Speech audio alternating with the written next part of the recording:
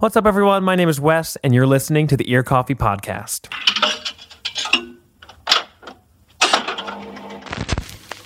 For today's episode, I chatted with all four members of the Minneapolis band Careful Gaze. Recently, the band put out their newest single, Cold Spring, and they're planning to record their long-awaited sophomore album early next year. We got to talk about the band's history, how they've grown with each respective release, their ambitious future projects, and more. Without further ado, here's my interview with Gabe, Aslan, Bailey, and Preston of Careful Gaze on the Ear Coffee Podcast. How are we doing on this Saturday morning? We're doing great. Super good. Good, that's good. Just to get the obvious things out of the way, why don't we start with some introductions? Any particular order, just a name, role in the band, and any other information you choose to volunteer about yourself into the ears of millions. I'm Gabe, and I do vocals, and I told my mom that Arcade Fire was a Christian album, or a Neon Bible by Arcade Fire was a Christian album, so she let me listen to it. That's genius. I was a child. Yeah. Wasn't recent. My name's Aslan, and I play bass. My name's Bailey, and I fiddle the guitar. Why'd you say fiddle? My name's Preston, and my mom once yelled at me for purchasing a 30 Seconds to Mars album because they weren't Christian. Well, what do you To tag along with What do you Gabe. do in the band? I play guitar. It doesn't matter. Which 30 Seconds to Mars album was It was the one with the kill on it, but she went to their I website. think that's and the first one. Yeah, she went to their website and they were giving him the middle finger, and my mom was pissed. Preston's role in the band is getting yelled at by his mom. That was the point of his How does introduction. that pay? Is that better than Spotify? or Well, we kind Slightly of worked above. it out. Yeah, we're it's like 11 the point It's like title 0.11 cents Yeah. per minute Yeah. or whatever per title stream. rate. Yeah. honestly, The title rate. I hate getting punished, but it does pay. It does pay, and that's how we get by in this world. So I find that pretty much everyone that has made the decision to pursue music in some way, shape, or form, whether it's writing, recording, performing, or all three, that individually they have had a relationship with music for a really long time and just have had a really close connection with it, just as a listener first and foremost. So I'm curious, what are some of your earliest memories of just enjoying music, appreciating music, or just where it really connected with you when you were growing up, and maybe the first couple times you heard your favorite band, or just those really formative experiences? Because I'm assuming there is at least something, because now you're all sitting here doing a podcast about your band and had to start somewhere. Mine was weird because my earliest relationship with music was playing in nursing homes to the elderly and playing hymns and very traditional music. Just my dad would give me a harmonica and just let me rip. And I don't know why they ever asked us to come back. And then we would also do hospital visits and stuff. And so a lot of really heavy kind of somber first Was experiences. this through a church or just a family volunteering thing? Kind of just a family band situation. Could you play the harmonica? I mean, I could breathe in and out in the key that was in. That's playing the harmonica. Sound was being emitted. It's all in scale. They come in scale, so you can just go, woo. I remember being 12 and finding out you could bend notes on the harmonica and being like, holy shit, what is this? But then I started actually choosing what I listened to rather than just playing, what I was around and what my parents would listen to, which was a lot of CCM Christian music from the 90s. Yeah. And when I actually started choosing it, it was more emo indie stuff. I remember listening to The Week's End by Emery and just on a portable CD player in my car and being like, this is way different. This makes me feel things. Yeah. So yeah, stuff like that. And Arcade Fire, I joke about that, but for real, that was a huge influence. Right there with you. Yeah. And it's been 10 years. You can kind of joke about it. Be like, no, that was that kind of stuff comes to you and your mind's just cracked open. You're like, whoa, this is overwhelming. Yeah. yeah. I remember also a very specific point in my life where I was in between beds in my room. We had gotten rid of one and I was waiting for another one, and I was just laying on my floor listening to Funeral by Arcade Fire. And it was a moment of pain, I don't know, but also comfort. Yeah. So that was a lot. And then I got into heavier stuff like Killswitch Engage and some grindcore, and it all kind of like collectively influenced me to where I am today, which is this strange in between land of genres. Yeah.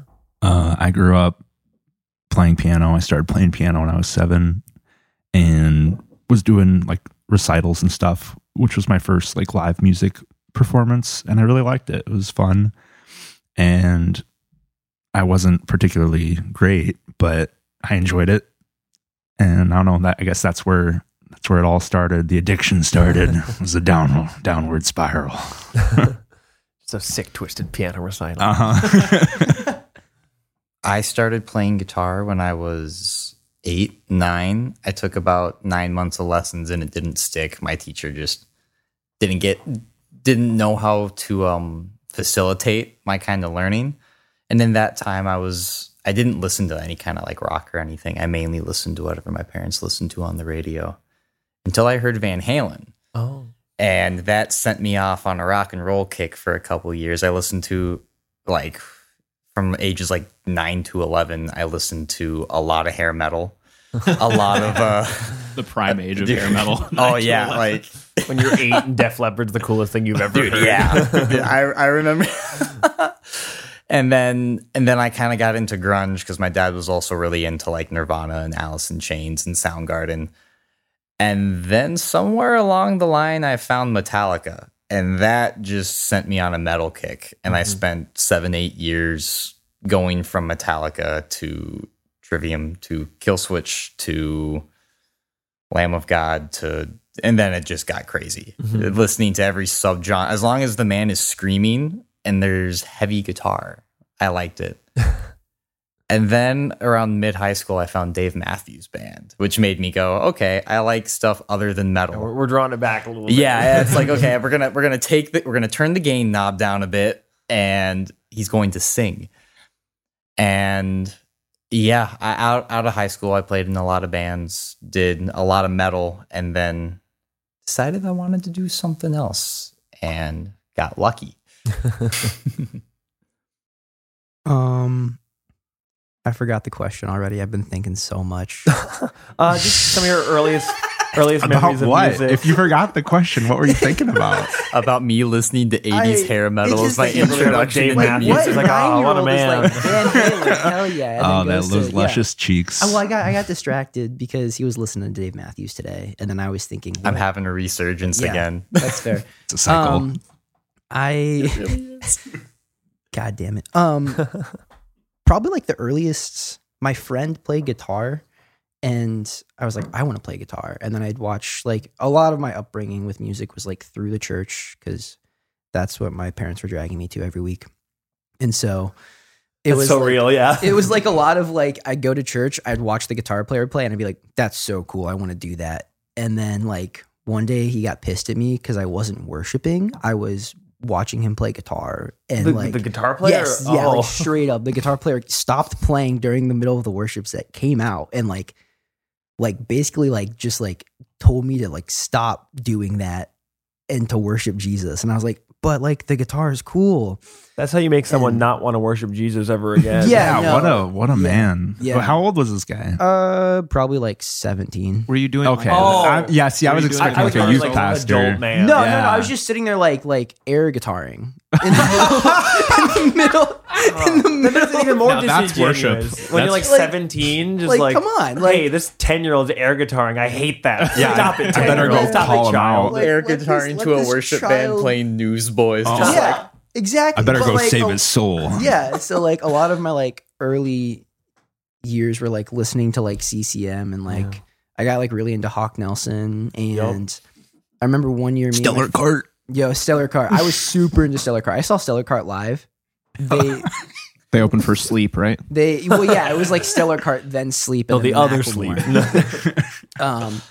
And yeah, like I remember my first live show playing. I was like 10 maybe, and me and my buddies covered Hawk Nelson for like this festival in like our small town This is area. joyful noise. And yeah, and like I just remember like playing. It was the worst thing. I'm so glad there's not videos of it, because like it probably sounded like utter horse shit. But like everyone was clapping and very excited about it, and that's when I was like, I want to do this. This is my ego found its place right then and there as like a 10-year-old in small town Iowa.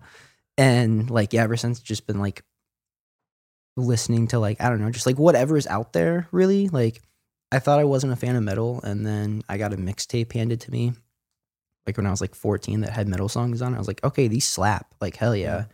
And then got really into Bullet for my Valentine. They just put out a new album. Yeah, did they?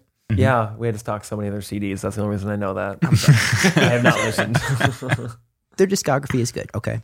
Get that out of the way. Yeah, get that out of the way. But like really got into like my formative years of like being like 13 and like 16. I got into like really into like Go Radio and Mayday Parade and like all that sad emo shit and just rode that wave and really listened to all of it way too much probably. And then now I'm here as a 24-year-old male. Yeah. Just chilling. You already kind of started answering this, but sort of a follow-up. Just the moment, if there was a moment where you first knew that you actually wanted to play or perform music or even write it. You kind of talked about your Hawk Nelson cover trio. So I'm wondering if the other three had any particular moment where you're not only realizing, oh, I really love music just as a listener, but this is something where I want to continue to make it, whether it's just like live or whatever, just really that taking that next step in the journey to being in a band and all that stuff. For me, it was, I met Aslan and a couple other people that were playing in a band already.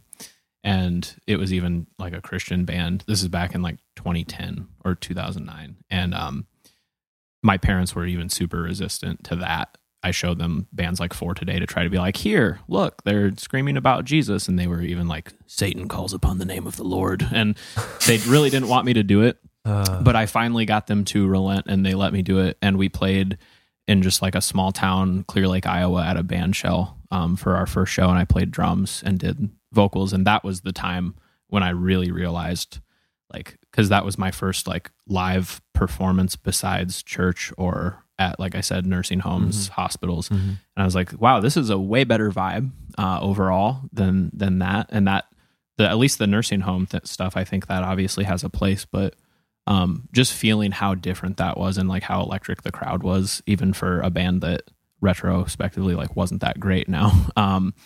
That was like my moment where I was like, yeah, this is what I want to do. And I will continue to do it for as long as I can. And we stayed the night in a haunted house. Yeah, that was pretty fucked up. That was pretty crazy. That sounds pretty dope, actually. It wasn't. I mean, as someone spooky. that lived in a haunted house for like 8 or 9 years. You're like, arguably in a sounds pretty haunted dope. house right now. Okay. So Oh, hell yeah. Our house used to be haunted. Well, yeah. the ghosts not- move out. Yes, the Yeah. ghost followed Yeah. a certain somebody out of the house. Oh, And Ghost moved out. we're very thankful for that. I'm sorry. Yeah, I did those piano recitals as like a 7 and 8 year old, and that was my first. Some context. I grew up pretty sheltered and didn't. sounds like we all kind of did. Right. Yeah. I'm among my peers for sure. And so I didn't really know anything about live music or bands or like that people made a living playing music. That wasn't just like in the worship, like the pianist and acoustic guitarist at church. Playing those post-rock chords. Yeah. Uh-huh. Yeah. So it was really just the recitals. And I was like, oh, this is cool. Like people play live and people like listen and appreciate it. And it's fun. And yeah. I don't know. Started very simply. Yeah. Yep. Very humble origin. Mhm. And so far, humble journey. Mine was very similar. After I used to have an in-home guitar teacher. Like because my dad, when he was younger, he was a keyboardist. So he wanted to keep music in the family. So he's like, oh, I'll just try my firstborn son and see if maybe he's got it. And after the first teacher didn't work, I went to like a school, like a music school, and they would do recitals twice a year. So I'd perform by myself.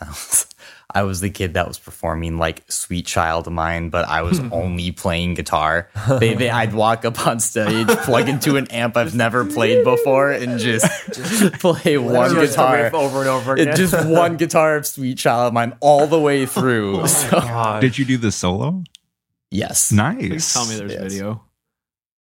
I'm not telling you how to find it. So there's video. Yeah. I just told so many people that. Oh no. Some intrepid But- like listeners would be like, I'm gonna find this song. Check our Patreon next month, folks. But after a while, they started putting bands together from the students. Like once they got old enough, so I played a couple of really bad, like 1 or 2 song sets for these, and we were playing like it was like Nirvana covers, Metallica covers, like whatever we could manage to play and not sound atrocious. But that was kind of my first taste of like, oh, like this is like what a what band this is feels what like. this is what playing live feels like. This is cool. And then I went and started my own band and played that like that first show was the one I was like, yeah, okay, this is for sure it. Because at recitals, they're all just sitting there in the chairs going, Very, yay, very polite. great and job, they're like all like somebody's wonderful. like mom. Yeah, and then And one they're of the gonna clap moms no is matter like, what. I fucking hate Metallica. And you're just like, Just playing the riff to Enter Sandman over and over again. that was the song. worst day of my life. That was absolutely the song. And it was great too because I was playing guitar and singing. I just wanted to be James Hetfield. I just wanted to be James Hetfield. You can from still Metallica. be James Hetfield. You can still be James You got time. Hetfield. Yeah. See, we're halfway there.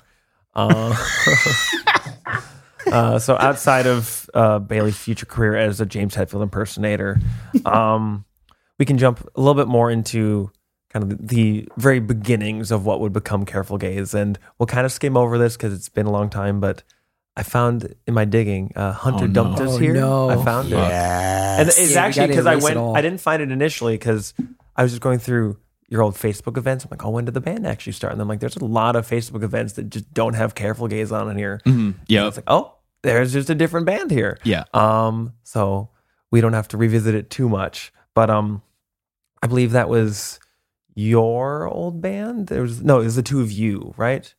Actually, the three of us, okay. basically everybody besides Bailey performed under that name at some point. So that started the band I was talking about, which was like the Christian metal band I was in with Aslan. That broke up. And like I said, I was very much like, I still want to make music. So coming basically right out of high school, I started doing Hunter Dumped Us Here as a solo project. Okay. And it was a very disorganized one-man band with like percussion and tracks and piano. It was and- great. And like it was definitely for Cedar Rapids, Iowa. It was like okay, like compared to like what else there was, but it was not great. Like seeing there's still videos of me. I shouldn't say that because people probably look them up, but there's still videos of me performing by myself at just like a terrible church venue, and just saying things like that. I'm surprised they let me say in a church, but I still did it. And then I started. One of his first songs had a Glory Hole reference, and it somehow was still being played and like loved by all these Christian kids, and it was great. It was a metaphor for what the modern day church is, but Oh, yeah. It was still a Glory Hole reference. it still went over, I think, everybody's head, including kinda maybe what you mine. want. Yeah, yeah. You don't want like these old ladies being like, wait a minute. You ever look? I feel like I look back a lot, and I'm like, I think my lyrics went over my own head, in some ways, which is a really weird thing to like understand as I grow Yeah, and because get it older. doesn't sound like you're saying it like I was so smart and like you're like praising yourself, but you're just kind of like, I didn't fully realize what I was writing and saying. It's not quite in like the boastful way. It's more like a earnest realization. It's one of those cool things just about, especially starting music young and like being able, like having music you release, being able to look back and go, oh wow, like I'm touching on some stuff right now that like I didn't even fully comprehend at the time. Like I was just so much in that moment. It just came out. Yeah. Just flailing to try to get it out and express it, all of this like stuff that was inside, because there was that at that point I think I even still probably identified as a Christian, but was still just like so like just at the cusp of like talking about all of this stuff that was wrong with all of that. Yeah. To get metaphysical though for a moment, maybe that speaks to the like transcendental quality of art, and of music, but art in general, how like you can be a conduit for something you don't even fully understand yourself, which is kind of cool. I started having Preston play with me at coffee shops and realized like I actually want this person in my band. So we then essentially for like 2 years became bassless post-hardcore. So that was great. We literally opened so for much. Let Live at like a pretty good venue in Des Moines and just didn't have a bass player. And it was just like, It was acoustic guitar, right? Drums and keyboard. yeah. And Acoustic and electric. I switched off. Okay. but even like still, he might have just been nice, but Jason Butler was like, that was so sick, and like gave us a shout out. I was like, how, now I think about it, I'm like, how did you like this like at the time? Or Like were you either I don't understand that you like this, or you were just being very kind. you were trying to be Doesn't like, really matter. maybe he was like, I see something here in them and I'm gonna like try to encourage them so they don't give up and Yeah. stay shitty forever. That could have been what it was. I mean, I think it was that. Yeah. But then Aslan had moved to Colorado and came back to Iowa where we started. And so he joined. And then, yeah, we tried. Basically, we played a lot of the Midwest and did a little bit of touring under that name. I actually woke up to a notification from Google on my phone that said 5 years ago today we were on our first tour with that band in Lawrence, Kansas. Kansas. Shit. Jackpot. wow. Yep, Jackpot Lounge, R.I.P. Yeah, that's when we found out how much our drummer at the time hated touring. So that was cool. Hated life, I think. That like we got back and we were all like, yeah, like sick. It was like 10 days. We're like, that was overall really sick. Like we made some money. We came out, we actually made Got money. to go on a tour. we got to go on a tour. We didn't die, although there were moments. And There were a lot of moments. you know, we all things considered, I think it was a great time. We were all like very much in that spirit. And the drummer was just like, it was a thing we did. And I was like, oh fuck, Okay. that's the last tour we're going on with like him. the slightly passive aggressive were like, that definitely happened, but I you won't made- say that I didn't like it.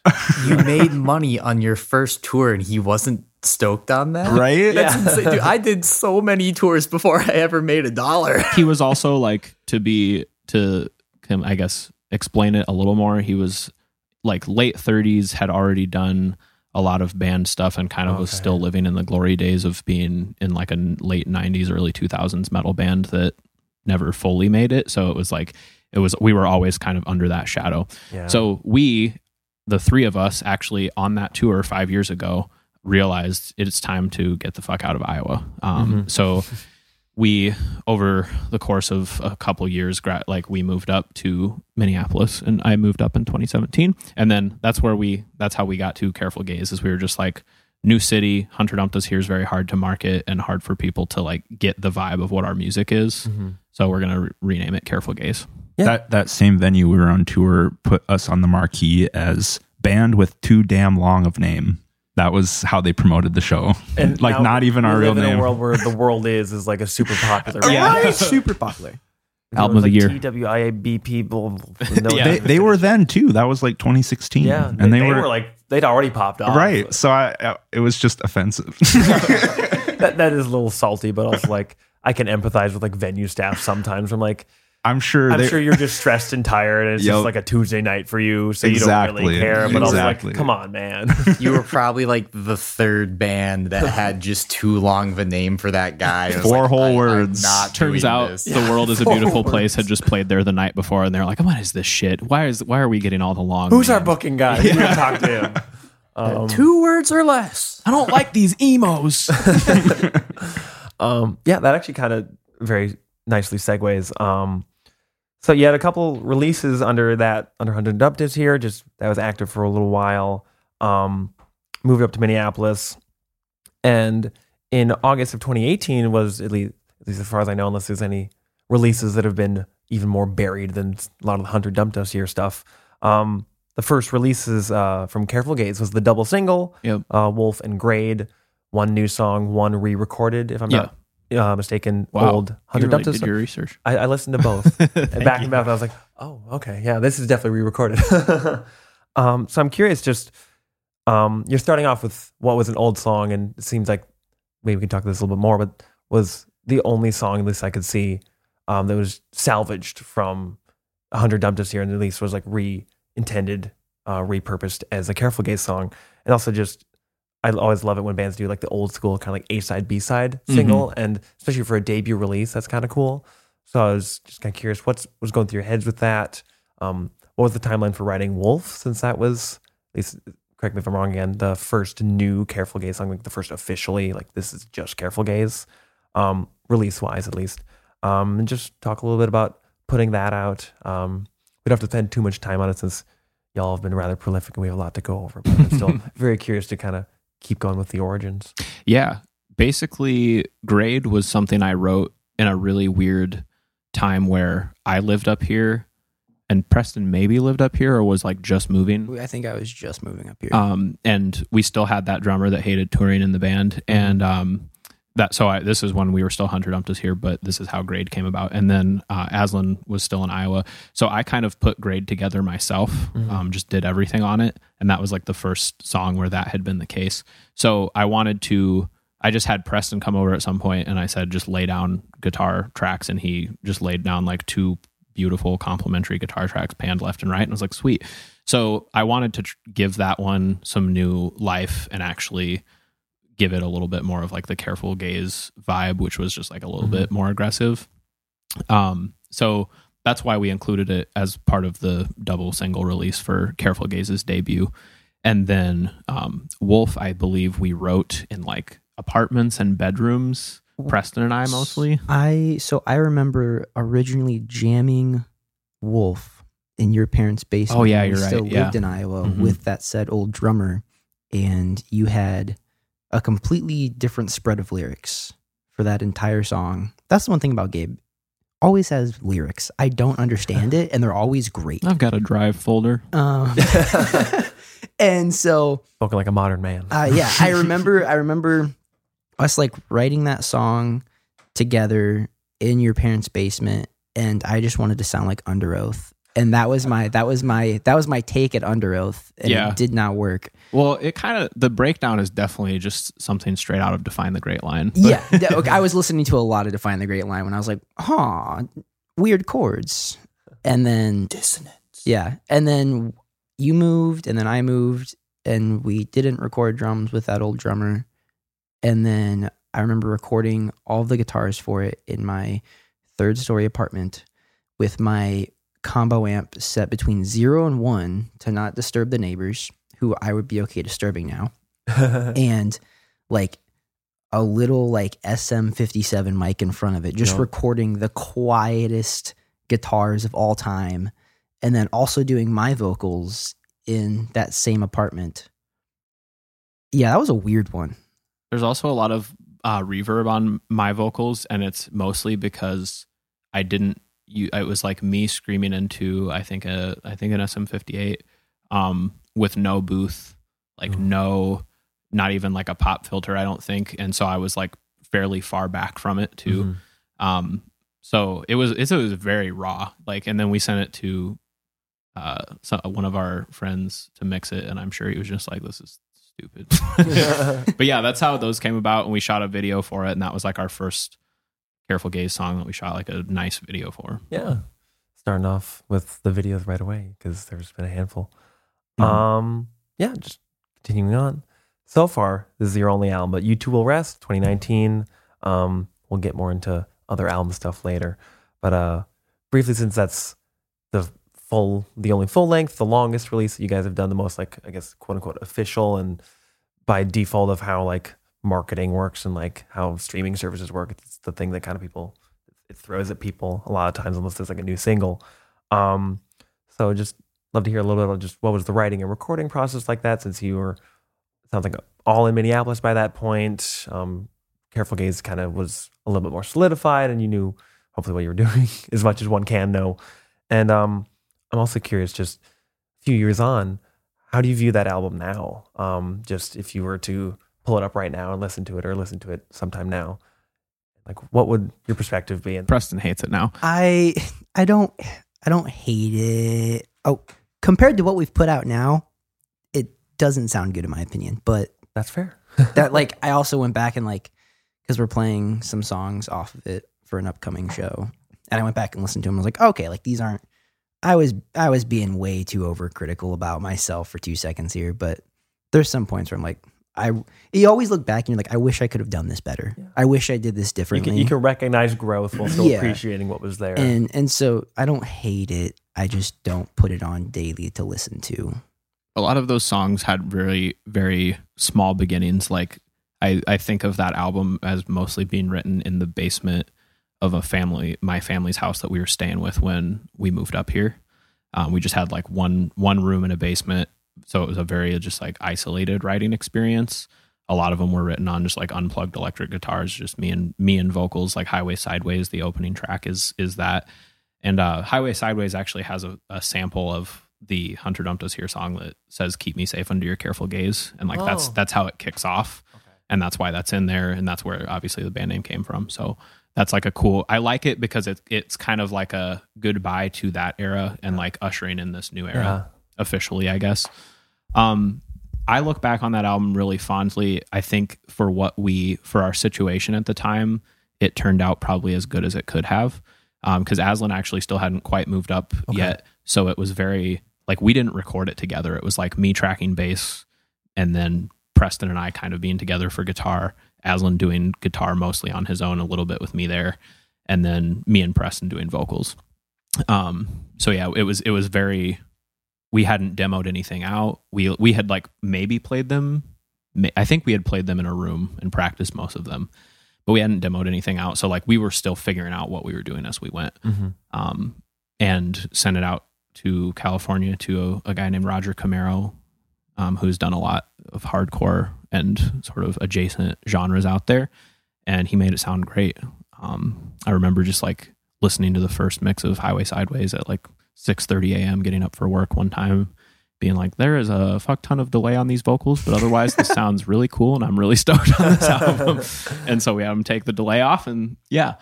So overall, I look at it very fondly, especially like, I mean, there were songs that will just always be really special to me, like Rainbows off of it and Highway Sideways. Like those are just really special songs. So yeah, I think it's a really solid album for what we were doing at the time.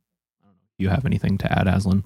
I'm just kind of echoing, like, yeah, it was, I mean, the year leading up to that was probably the worst year of my life.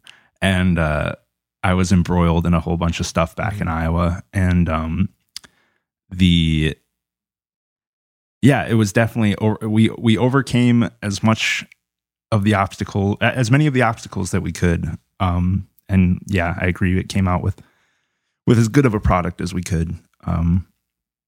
There is definitely stuff I would change, but hey, I feel like that's just the case of being a musician, right? Listening to stuff Hindsight. you worked on previously, like, I wish I could have done that take differently or changed this here or there. And you can, but you really can't. Yeah, I mean, you It's can already be out the there. band that like remasters and re-releases your stuff every 5 years, but that's not the band I want to be. Nirvana, we see. Somebody should cancel these guys. I am really thankful though that like I think the stories in that the stories that are told in that record are still stand up and carry a lot of emotional weight, especially Rainbows, just because it seemed to resonate with so many people. Yeah. And we've talked about it before, but it kind of resonated with all of us as well in our personal lives, and it was just like a very cathartic song, Kind of unifying like Mhm. the band members with a lot of listeners. Yeah. Mm-hmm. Just to get you involved, Bailey, I'm curious, since you were not present for those days of the band. Oh, I was just not in the band. Oh, Yeah, we were playing shows with your old band. Okay. I went to the album release party. Okay. Yep, you did. Cadence. Hayden's Yep, Records I and Coffee. went to the show as well. Yep. Yeah. Yep. I drove 4.5 hours from rural Wisconsin to get back from a wedding to go to that show. Thanks, buddy. Appreciate Yeah, you. thank you. Hey, Appreciate the support. good set. Said so disingenuously, like, great set, guys. No, one of my old bands played at the garage with them, and we were like, I'd heard of Hunter Dumped Us Here, but like had never listened to the music and had never listened to Careful Gaze. And you guys played right after us, and I remember we played a set, and we packed up and got off stage, and I walked out and watched you guys and went, holy shit. Like, we are just getting shown up like crazy right now. And I know you guys view that show a lot differently, but of that, all that has to say is, man, what kind of set did I play that night? Was that the 2-day tour that we got laminates for? No, that was okay. That's a story. that was the Minnewisconsin tour. Oh yeah, we got laminates. I didn't play that. Oh, I it was a went to different though. garage show. No, that was that Correlations comeback. Oh, yeah. Okay. Yep. But yeah, and then I got pretty hooked on the band. I followed you guys. You only had Wolf and Great out, I'm pretty sure. Yeah. But somehow I heard most of that album before it came out. It was probably through a certain somebody. But yeah, no, I've been a fan for a while. Cool.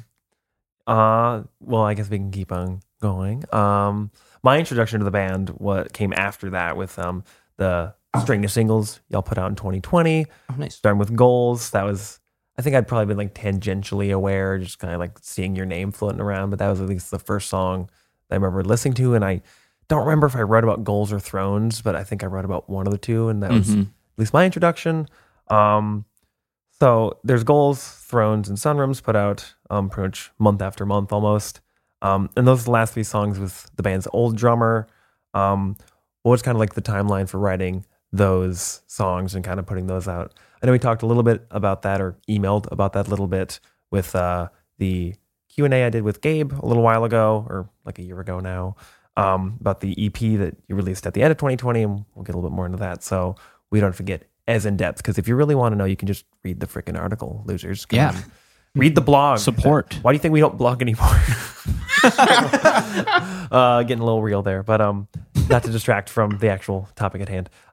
Just talk a little bit about those 3 singles, and When I Leave is kind of, I at least group that in with there, but that's a little bit different, and I have some separate questions for that, so we'll get a little ahead of myself. But yeah, say what you want to say about those 3. I'm curious where y'all were at with that, and just kind of shifting from being a quartet to they said for sure trio at the time, and just kind of putting out single after single for about a year.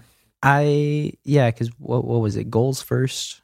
Yes. And yeah, like those were really fun to record, just because like those were like recorded in our practice space. I think most of it. Yeah, like, you had just gotten your Kemper pretty recently, and we were like, yes, complete control over tone. Yes. Tone City. Tone City. But yeah, like I remember the recording process for all of that was fun. Like just sitting in a very cold practice space, just recording. Did you guys record all of them in like a bunch, or did you record them all separately as you released them? Hey now, don't do my job. I'm just kidding. No, that's a good question. No. I think, We bunched them. Did we bunch them? We had our second, like our first drummer is Careful Gaze, second drummer for what we do. Jason, he recorded all drums at once, and then we did guitars, bass, and vocals. Yeah, and I think at least for me, you can tell when like everyone in the band is at the recording when I listen back to it. Okay. Because when I listen to the album, I can personally tell that like not all of us were there to like maybe throw out ideas or like give input on some parts. And with these singles, like I feel the same way, because there's some guitar parts that I'm sure Jason would have had input on, or some drum parts that like we just weren't there together as like a group to like work together on it. So like going back, like there's whatever. But no, like those were really fun to record.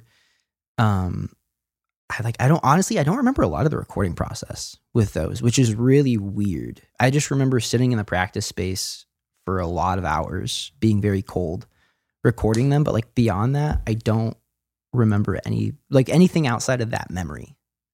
It was basically us being like, holy shit, we are in a lot of debt from creating a full-length album that really didn't make very much return, at least at that point. I mean, and still it hasn't that much. But anyway, we were like, we can really only afford to like self-record a few singles and put them out, periodically like over the course of 2020. Go somewhere and record like a longer a longer Yeah. release. Yeah. And that was the plan before. Obviously, this was like late 2019, so we didn't know anything about what was to come for 2020. Yeah. But that was the plan still, and it ended up working out pretty well. Just with the way that was going to be able to like continue to pump out content. Yeah. I just remember like listening to Goals in the car a bunch of times with Aslan before a show, and just being like, "This is a good vibe. Like this one's got something special to it." That's I guess all I have to say about those three. Yeah. Yeah. As I hinted at, there was a fourth single put on in August, When I Leave. If it had just been released on its own, I feel like much more naturally would have just been like, oh yeah, it's just another single they're putting out. But in this case, it's a little bit more of a multimedia idea where I actually just picked up, I've not had a chance to read it, but just got a copy of a short novel and a kind of an exercise in writing the song, and then also writing prose or something more like prose-like, at least. And at least according to the Bandcamp, it said it was just going to be released yearly, chapter by chapter. Where did that idea come from? Because that's just obviously a very ambitious idea. You know, like the only time you hear about bands putting out books, it's like when it's like the 50th anniversary box set or something, instead of like, yeah, we put out like 20 songs total, and now this one just gets a book. And also just as a way of writing, like was that a completely different like mindset for you, like at least writing lyrically? And I don't know how, or if at all, the fiction writing was divvied for the novel, or if it was primarily Gabe. Just talk a little bit about the writing of that, because at least just completely different sections of the brain, I guess, when you're writing like just words and words and words, or words that you have to sing and want to sing. Yeah. And also just what's the status of that? I'm curious. Mhm. Since I'm a sucker for books. I don't know. That's a kind of normal thing to say, but I'm at least intrigued. So I'd love to hear some more about that. We, in the beginning of Shutdown, when it still very much felt like it was weird to go out at all, you know, it was weird to see other humans. I had already committed to a challenge of running every day in 2020. So I would go out and run a lot on trails, because since I wouldn't go to gyms, and I was running by some people that it was really just like out of a horror movie. Like you'd just run by, and like you'd both lock eyes and just have this really like uncomfortable stare between each other, and then like just move on your separate lives. And ran by this big power plant out by the river, and it was like a 7-mile run, and I remember just like all of these ideas just like flooding to me. So I came up with the concept about this, basically just like, if that feeling that you had in that moment was just in a town, like embodied in like a town, like weird transience of like seeing another person. You're like, we're both alive, and then you have to like just keep on going and never see each other exactly again. Yep. If that was in a town, I was like, I want to write about somebody basically trying to get out of that town. And like most of my music, there's definitely personal influence in there with the lyrics, like that allude to stuff I dealt with in my life. But it's also fiction too at the same time. So When I Leave is basically the story of someone trying to get out of that town, but then stumbling on basically all of these things that make it very hard for them to leave with their life. So I wrote the book and then wrote the lyrics that are kind of like a summary of the story. Yeah. And then sent it to Aslan and Preston, and they liked it. So we decided to put it out. It was a really weird thing to do, just because, bands don't normally write books, like you said. But a decent amount of people bought it, which is cool. There were like 5 copies left out of however many. Yeah, I've done like one reorder. We've kept it like fairly small. Second print. We're going big time. And like the song in and of itself, I do like the song. I don't think it's like one of our greatest songs, but I do think that it's like a nice little, just sort of like post-rock jam.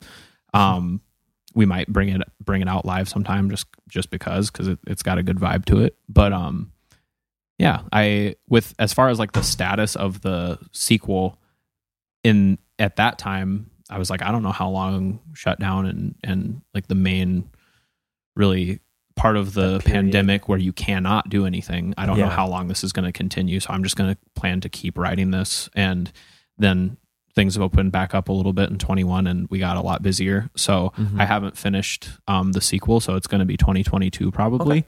But I am writing it, and I basically, When I Leave was sort of like a test, and the sequel you will see is more like a full book. It's longer. It's in a different, like When I Leave is written first person present tense, and You Will See is written much more like a traditional book, like third person past tense. Okay. And just putting a lot of time into it and upping the horror factor quite a bit too from the first one. I think that justifies the non-yearly basis, like the Yeah. the delays, since it's just a much more cumulative work. Try to make it worth it, you know? Yeah. Cool. I don't know if you two had anything to add to that. That kind of like summarized and answered my questions or wonderings on the matter. Gabe's definitely the majority of the like core creative force behind the band in most of the endeavors. Fair. I'd agree. Yeah. Yeah. I just play guitar on it. I play bass. Yeah. That's how I feel when I watch like Dylan or Jared in our band just sit there, right? I'm just like not even holding my saxophone, just like, thanks, guys. Maybe you'll get me sheet music next time. I need tabs. Oh, I need tabs. the last thing I'll say about When I Leave is that Preston and I hiked out to kind of the middle of nowhere in the woods to shoot a video of just me singing it. And we forgot to bring bug spray. So I just got fucking demolished by mosquitoes the entire time.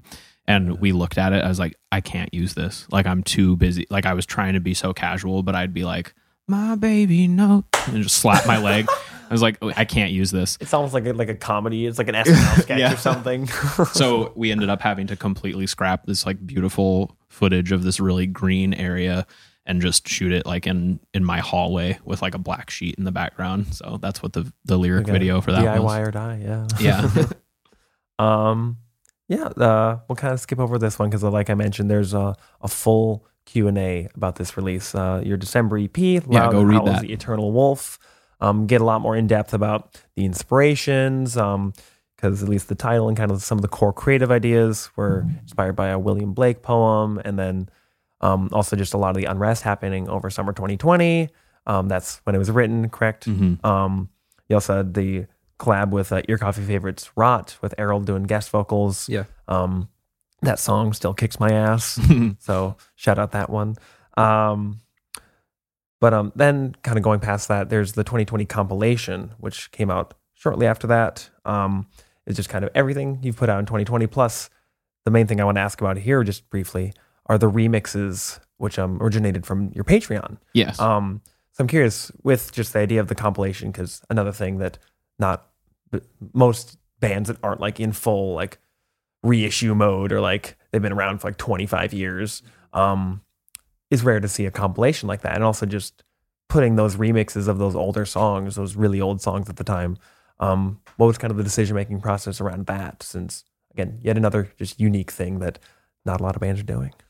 With those is that we had changed, you know how much songs change when you play them live from when you've never played them live before and you're just writing them.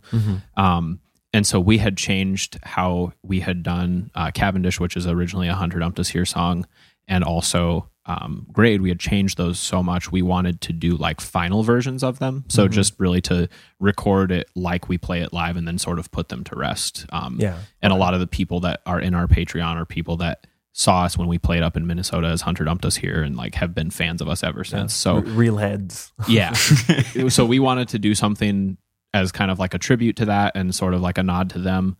And that was very much like Preston Aslan and I were just pumping out content like crazy for the Patreon every month. And we decided to include those on there just to also sort of give the chance to anybody who wasn't on the Patreon to be able to pick those up. Also, just a little bit of free advertising. Like, hey, if you like these Reduxes, guess what we've got going on every month. And it felt nice to be able to be like, okay, we've recorded these this way and now we can kind of close that chapter. Like we probably won't play Grade or Cavendish again unless it's like a very special situation. Yeah, like a very unique situation. Cool. That answers that. Now we're getting to at least a little bit more recent stuff. You you've put out 2 singles recently, really somewhat recently. The Next Dark Dawn came out in June, and then Cold Spring came out just about a few weeks ago. But with Next Dark Dawn, I don't know why I can't say that. There were some lineup changes around that time. That's about when Bailey joined, if I'm not mistaken. So just talk a little bit about the process leading up to that song, and then the very brief kind of lineup shift where you had a member join in June alongside Bailey and Anna, and then they left a few months later. If that's like a sensitive thing, we don't have to talk about it, but I'm just curious just with that little bit of shifting there around the time of that single. Just where was the band at in late spring, early summer of 2021, and finally getting the 4th member back. Yeah. At least now, temporarily 5th, but now 4th.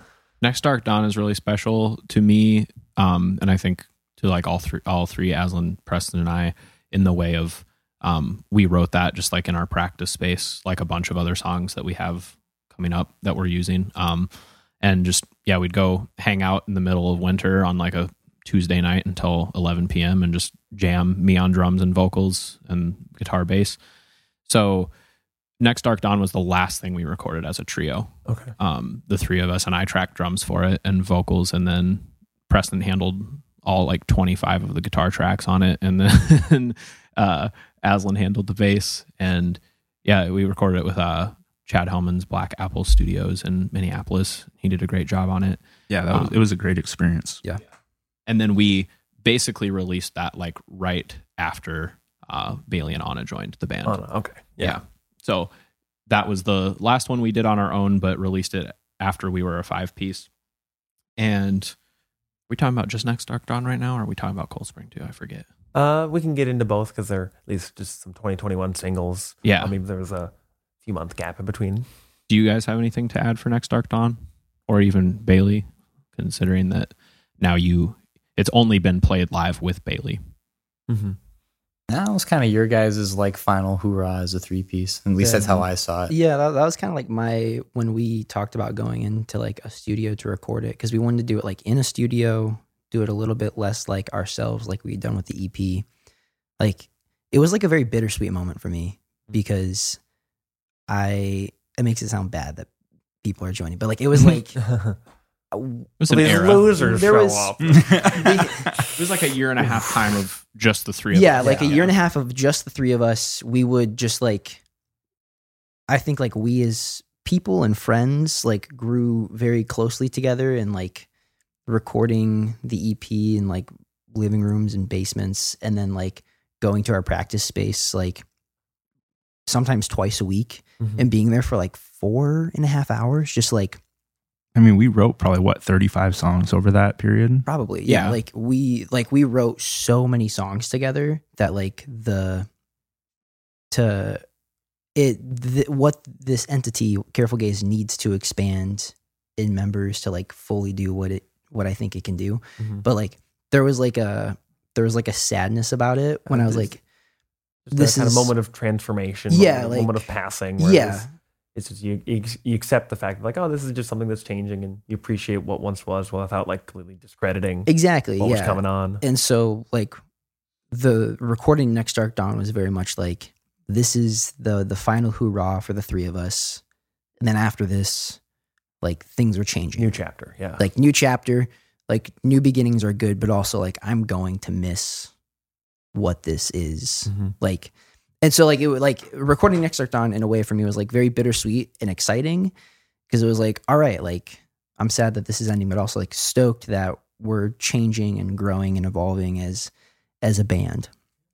My favorite fact about Next Dark Dawn is just that there's a like bass guitar hybrid on it. We're just at the studio, and the engineer's like, "Oh, hey Preston, go grab this." And was it a Squire? It Or was a a Schecter baritone. Yeah, it was a Schecter bass 6. Oh, yeah, Schecter so it bass was 6. like not just a baritone where it's like lower. It was like a full octave down from a Oh. guitar scale. So Preston literally in like 10 minutes just writes like 3 different parts with that and just tracks them. So Next Dark Dawn not really being like anything close to our heaviest song. It's funny because it's got like technically our lowest range guitar ever on recording. And Also- when the bass drop hits Also live, has a bass drop. Oh It's my the- god! at the moment, it is the only song that has a bass drop in it, at least in the live set. It slaps. Definitely one of my favorite songs to play live too. So A live slapper. when we play it live, I'm just like the energy of it just fits so right. And yeah, so like right around that time we did auditions. Bailey and Anna joined the band. Bailey's somebody that we had known for a long time through the music scene and stuff, and was always like a huge supporter. And we've always dug everything he's done. So that was super cool. Yeah. And then Anna, we didn't know as well, and it just simply didn't work out. Just like mutually, kind of on both sides, it just didn't work, and we all really wanted it to, and it didn't. And that's how it goes. Have a lot of respect for her, and are sad that it didn't. But yeah, we decided to just for now move forward as a 4-piece and just work with fill-ins until, because I'm sure it's being in a part of like, how many people are in your band? The worst question. Yeah. 7. Okay. So Oh man. being in a part of like a larger group like that, I'm sure y'all know how it's like, it can be really hard to know if it's going to work until you've actually spent like a significant amount of time with people like live and just like playing. And drummers have always been the hardest thing for us. Like, and I know a lot of people say, like, oh, fuck drummers. And, like, I don't necessarily feel like it's inherently the position of a drummer. I feel like it's just really, a lot of drummers are spread so thin, right? Yeah. Like the fill-in that we've got right now is in like 5 bands. Our actual drummer's in 3. Yeah. That's the drummer's curse. Yeah. Everyone's looking for a drummer. Yeah. So there's only like 2 in the cities apparently. Right. And I think that's, the type of thing that we ran into this last time is like, if you find a drummer, it's a question of, are they like equipped to play your specific style? And we're really weird because we're like sort of emo indie, but also like have fucking breakdowns and like double bass and stuff like that. All over the place, yeah. So it's a very specific role of somebody that can read the room very well. Mm-hmm.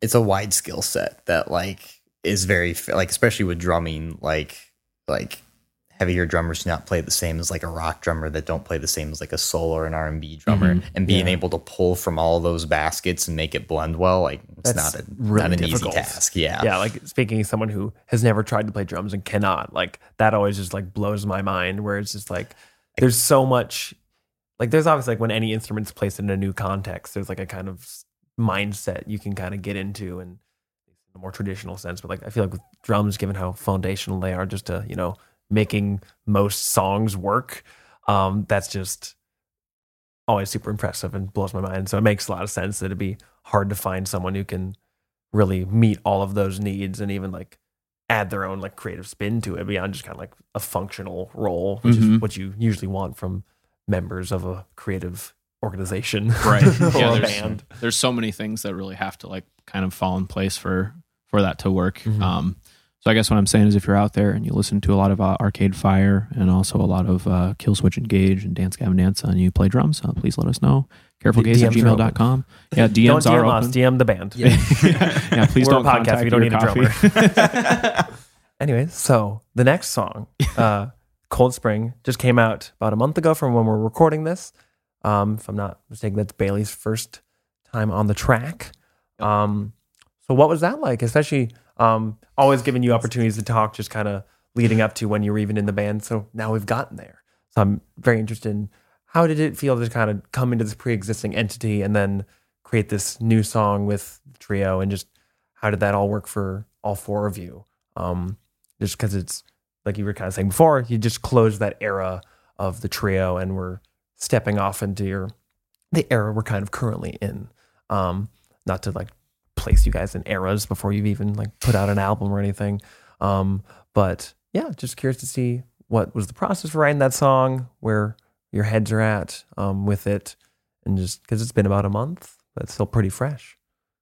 Yeah, that it was really cool because as I had kind of said before, like being in Careful Gaze was just kind of really exciting for me to begin with because I was a big fan coming into joining. And it's funny because I actually do not play once on the single. Oh, but, you don't? Okay. But I recorded it. So I engineered the entire thing. Okay, And I guess I did play. I played the keys and like Yeah. I wrote MIDI guitar parts. And Yeah, I did write stuff. Like it wasn't like I just was like, you guys do it and I'll record it. But Set like up the mics. but I'm in the I band. kind of took an approach of like we wrote it, I'm guessing, which is normal for you guys, is like at the practice space first and then moving it on from there once you have a practice space recording. Yep. So we started with that and then brought it back to my little home studio. We demoed it out completely, added stuff, and then recorded it also in my home studio. Mm-hmm. So it was a really weird time in life for me. So it was exciting because it was a very smooth process actually writing the music and getting it to fruition. Like the song was 3-4 months when it got it was like 3-4 months from inception when it got released, right? It was not lyrically. I know you had those lyrics for a little while, but Yeah. I want to say we started working on it in like May or June as a full band. I had done kind of a throwaway demo at the start of the year to send to Preston. And then was like, when they were playing it in the practice space, I was like, oh, this kind of works with like these lyrics that I had written for this demo. And so then I just sort of cut and paste them from Combine my the demo two, to yeah. that. yeah, no, it was a really fun process. And it was nice because it was the first time ever that I had done something like in a more higher level musical sense that wasn't metal. Like I wasn't playing breakdowns. I wasn't recording screaming. Like everything was very close to standard tuning, which was also a lot different. It's a lot easier to tune guitars when they're closer to standard tuning. But yeah, it was cool. It was nice because it gave me the ability to kind of settle into the band a little bit more. I got to see just where everybody was. Like it sounds very like looking down upon, but like see where everyone was at as a musician and how they performed and Just like kinda, like figure out how you like knowing your own skill set. Like how can I fit in with this instead of just exactly. kind of coming in either and having no idea or just coming in and just be like, yep, I'm shredding and just kind of Steamrolled. Exactly. Hair metal time. I wanted to come in and take what they were already doing and just try to make it easier and kind of blow it up in a sense, like give it a bigger sound and a bigger feel, and just add my own touch without directly being like overwhelming. Yeah, What people think of when they think Careful Gaze, as much as one can kind of think of that because y'all have hardly stayed still. I mean, heck, it's been just about a half a year of me being in the band, and we've written, along with Cold Spring, like 6 or 7 new songs. Yeah. Just because there were ones we wanted to replace on the album. Like, you guys are nuts. You guys write a lot of music. This is not my normal cruise, but I'm all about it. It's great. Early 2021 was like really, really dark for me. So yeah, Cold Spring's pretty meaningful to me. I mean, all of my songs, like my lyrics in Careful Gaze, are meaningful to me, I would say, but Cold Spring feel like it's just a very specific sort of like melancholy, I guess, from like a lot of really dark moments that I had. And, you know, sort of that like constantly changing dynamic between like your loved ones and you, and feeling like a failure and being treated as such sometimes. And so I'm really happy to have been able to put that song out. And we got really lucky too on the video. Adam Foster Jacobs was available. Like we realized, so we got our 7th Street show done and then realized like, okay, we want to have a video done by the end of this month. And we've done like no planning on it for Cold Spring because we've been so focused on not fucking up at 7th Street Entry at our first show back. So I happened to just email Adam, and it worked out perfectly that like he had an opening. So went out in the woods, got some dancers that were super great, super talented. And yeah, Preston dug me a grave, and then we shot a video in like 4 hours, and it turned out like it's my favorite video we've ever done. So that worked out super well too. That's the joy in the stress of trying to plan music videos. Yeah. We're like, well, we don't know what we're doing, but we're hopefully going to make it happen and it'll turn out all right. And it's always a good time when it does. Yeah. You mentioned already just like how many songs you wrote kind of during the winter as the trio, and then have written or at least redone a handful of songs since Bailey's joined. And you mentioned, Gabe, in our email exchange that you're looking at recording the next Careful Gaze full length sometime in early 2022. Obviously, nothing's locked in. Don't want to put words in your mouth. Be like, yeah, it's coming out May 12th or like anything like that. But as much as you can, what's kind of been, were a lot of these songs written during that period of the winter when you were just going to the practice space and just jamming and writing a lot? What's kind of the timeline for bulk of these songs? And as much as you can, don't want to spoil too much. What can you say about the overall direction of the album, even compared to something like Cold Spring, but especially compared to, I guess, the more substantive releases with the EP and the album that the band has already put out? Mm-hmm. Mm-hmm. We can kind of talk around it, but curious still. Drop B. Drop B. There were, unironically, there were like 8 songs in Drop B. Sorry, I I tried to bring in an 8-string and they all just kind of looked at me funny. So I guess they don't want the 8-string. You got to get a 12-string. You got to go bigger. Essentially, I'm just a dumbass and like to buy a lot of guitars and Fair. then don't like.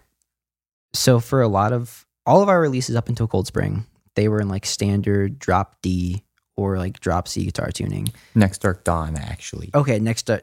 You say drop D, drop C. I thought you were saying drop D. No, Never drop mind. D. Don't listen. Yeah. Don't Yeah, listen. because Next Dark What's up, Dawn. music theorists? Yeah, doesn't matter at this point. Nobody cares. But The one guy who cares is like, what the fuck? Preston, The one guy that cares is sitting across the table from you. we'll talk later, bud. But Preston just got really into like, I wonder what I can write in this tuning, and then ended up like writing like 5 or 6 songs in like drop B of all things. And it was really stupid and like way too ambitious of me, because now we're not doing any of those songs in drop B because We're still doing the songs though. They're just a a couple of them. Yeah, They're just but, like, going up in tuning. tunings have changed. Like looking back, like some of these songs have been there for like 8 months or something, and like things are changing about them already. Yeah. And we did like our first round of demos before Bailey joined the band, and I did all the guitars for those. You moved in as you were recording like the last like 5 or 6 like songs for that. Or, Yeah. And if I remember correctly. I think you remember correctly.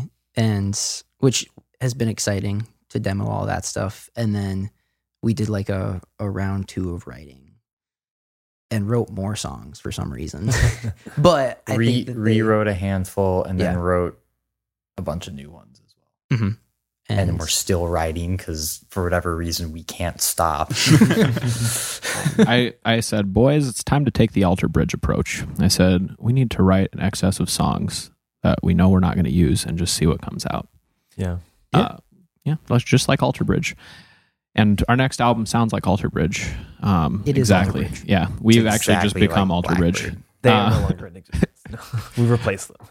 But no, we wrote like basically 20 songs with the intention of not using all of them, obviously, just to like, I felt like it was really freeing because a lot of times I feel like when we've only ever written the exact amount that we need for a release, and then it always feels like this massive pressure of like, okay, we got to get everything figured out on this as we're writing it. And with writing that many, you don't have the time to do that. So it's more like, okay, we're going to get this like 85% of the way there and then come back to it and see how it shakes out after that. So we did that. We had a process of elimination. And then once we ended up with like the songs that we felt like were the best, we kind of realized what the direction was. And so that's why we redid some of them differently to fit a little bit more and then like rewrote a couple. So yeah, we're going to record it in February and then just see, we're going to have the same person that mixed You Two Will Rest and Cold Spring mix it. And then Roger Camaro. Hell yeah. Thank you for your time, Roger. Thank you, Roger. And we worship you, Roger. And then we're going Those are to... our sacrilegious. we have a Roger shrine in the studio just in the corner. Yeah. No, we're gonna see if we can try to hopefully, maybe find a label that would want to pick it up, but who knows? Who knows? Yeah, who really knows? But skewing our DIY roots. We're just spitting on them, going the label route. Yeah. fueled by ramen. But the general direction, I feel like it's always funny to hear bands, because I feel like no band is ever like, yeah, kind of more laid back approach this time, just like it's always like it's fucking heavier and darker and gritty, but that's kind of it. We're covered in mud. Yeah. Yeah. Like it's kind of just like a lot darker, a lot more emotional than anything we've done, and a lot more, I would say, like cohesively one sort of like assault, like musical assault, like just onslaught of sound. And it's going to be just, I think we talked about in Loud Howls, the interview of like trying to make things just sound really big and like cinematic. And it's basically like if we had that at like 9 for Loud Howls, like trying to put it on 10 or 11 for Just go to 11. the next thing. Goes to Yeah. 11. It's having heard the songs originally from more of a fan's perspective, it seems like a natural evolution. Like you guys, like the band is still very much feeding off of whatever energy has been there since the beginning, and it's just nothing seems as if it's not supposed to be there. It's just being refined. That's, I could argue, arguably what you want from Yeah, most absolutely. is as a musician and also usually as a listener, but listeners are more confusing and stupid than that sometimes. They're like, go back to the old stuff. It's like, oh no, that's not. Play Cavendish. Yeah. The only feature we have planned for it is a rap feature too, and I'm super stoked Oh, about boy. that. Yeah. Yeah. And the song that it's featuring on, Oh yes, you would Oh, not yes. because we finished the demo of it and I was listening back to it and I was like, this is our shortest song. Like it is the shortest song probably to date. It's like one to of the date. shortest to date, unless you guys have interlude songs that I've never heard. Yeah, it's that only are- like 8 minutes long. It's crazy.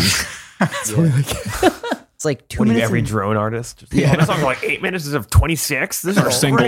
Yeah. It's This just one's a dope banger. smoke. Let's go get radio play. Just like 2 notes. Just but yeah, it's like the song I would not expect, because it's very like Gabe was saying, like it like musically kind of assaults you right from the beginning with how everything starts and goes, and to like hear what the person featuring will like be doing their feature over, it's just like, this is some easy core shit. What the fuck? I loved it because at first you guys were like, "Oh, is it like do we have to add like it's a little too short? Like it seems really short." I'm like, nah, it's perfect. It's perfect. It's beautiful.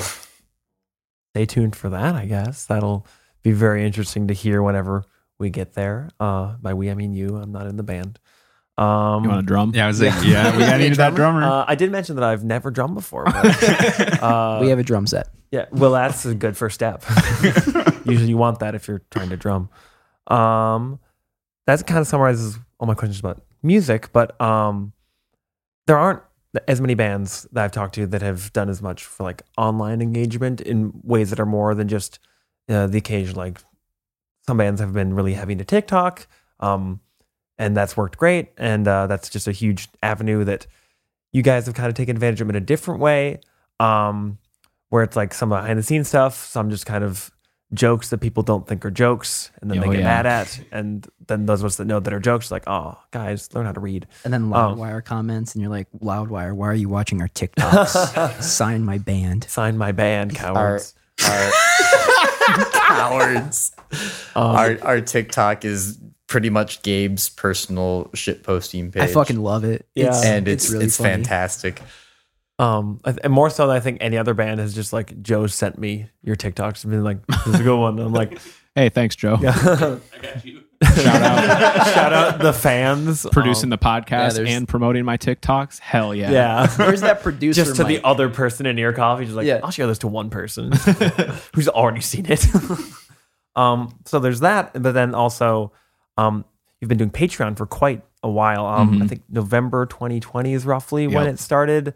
I don't know if my webpage was just glitching out because I would get down to November and then try to keep scrolling, and it would let me keep scrolling, but then it would just like end up at the same place in November. I'm like, I think this is just the end. But yeah, that was the end or the beginning, so to speak. Yeah, so I guess asking about that, because it's been a lot of like behind the scenes stuff. We've already kind of talked about how there were some remixes or reworkings of older songs that either haven't seen the light of day and a few that have.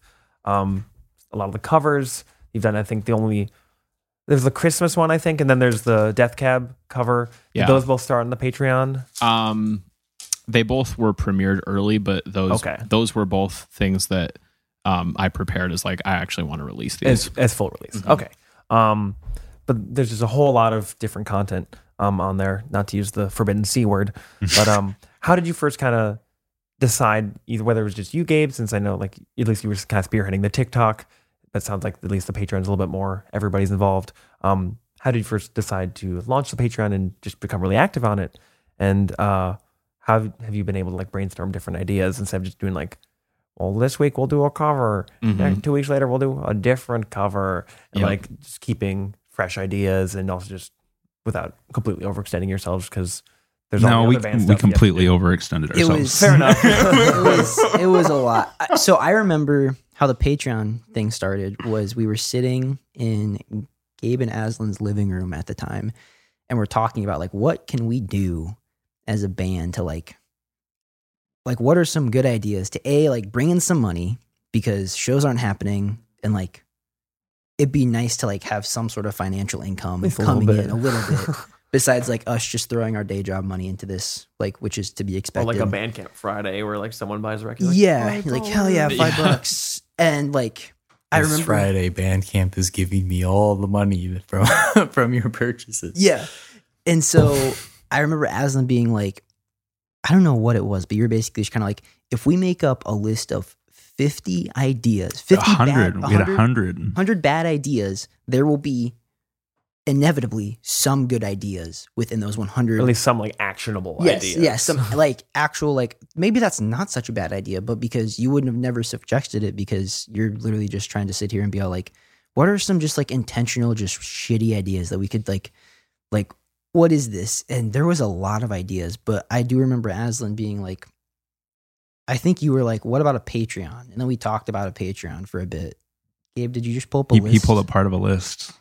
Running podcast, tattoos for donations, any guest spot for donations, set up a Cameo account, weekly stream nights on Twitch, pay to hang out with the band, slice of life vlog, survival horror drama podcast.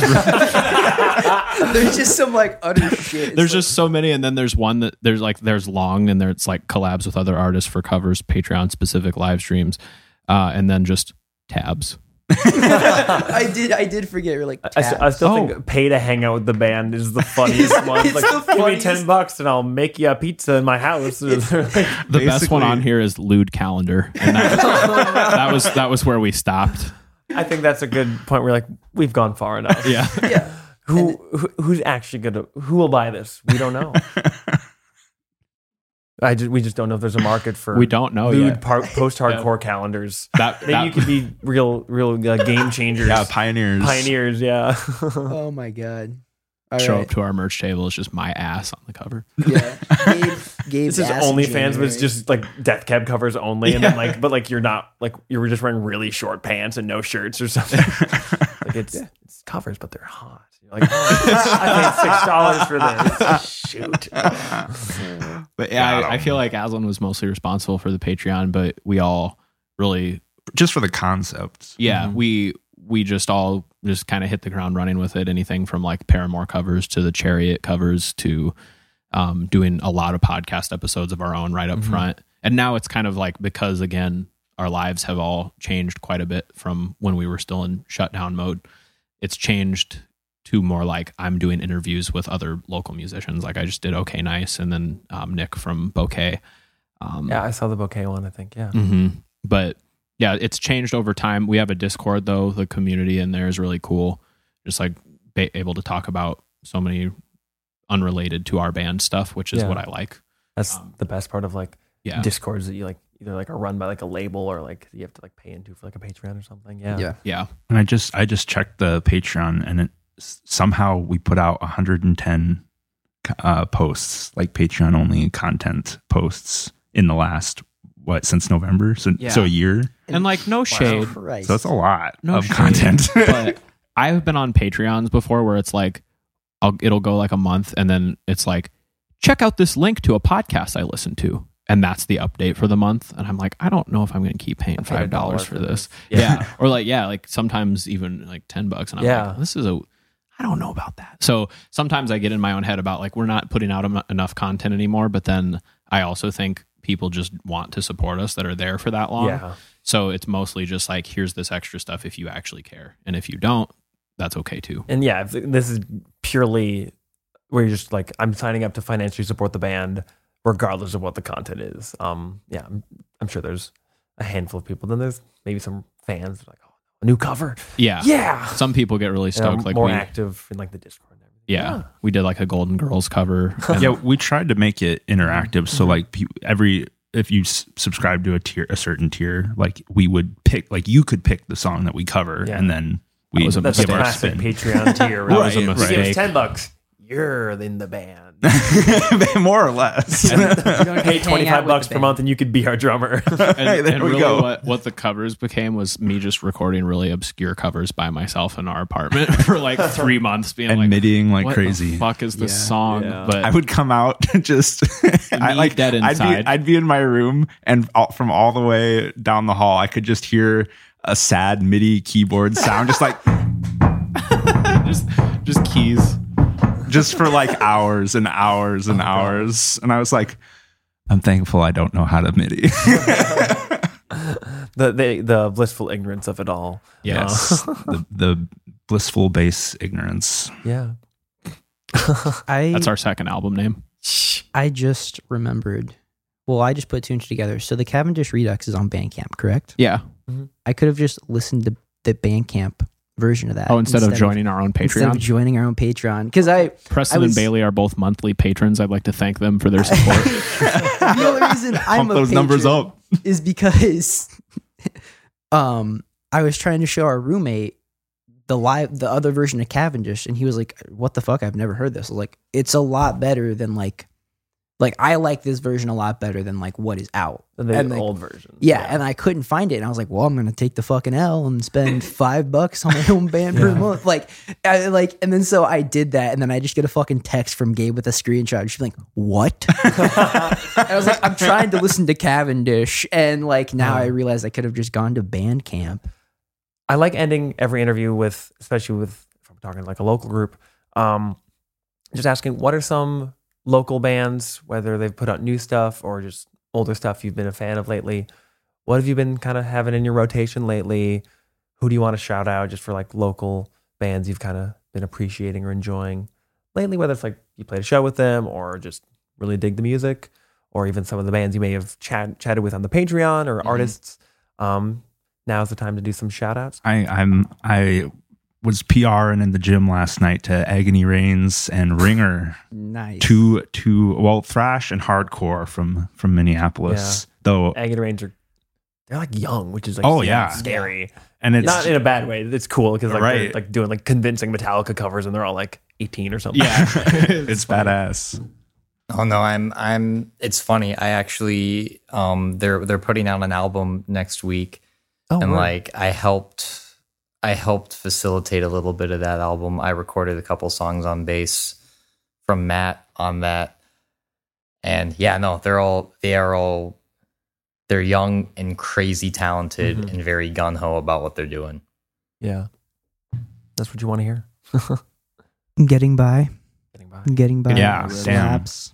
Just Vin. played with them recently. Yeah. It was You great. took mine. Don't say Vin. Vin. Vin was going to be Vin. mine. Sorry, bud. And then the band that I always come back to, Vermilion Heights. Right. I have I- not heard that name in a long time. Fucking love Vermilion Heights. Sick of you, Bobs. Wakefield. It's another really good Wakefield. one. Yeah. Okay. Yeah. I'm gonna say so. One not local, but like smaller still band that actually just signed a Tooth and Nail. Salt Creek. They Okay. are very very good. Their new album that they released recently really slaps.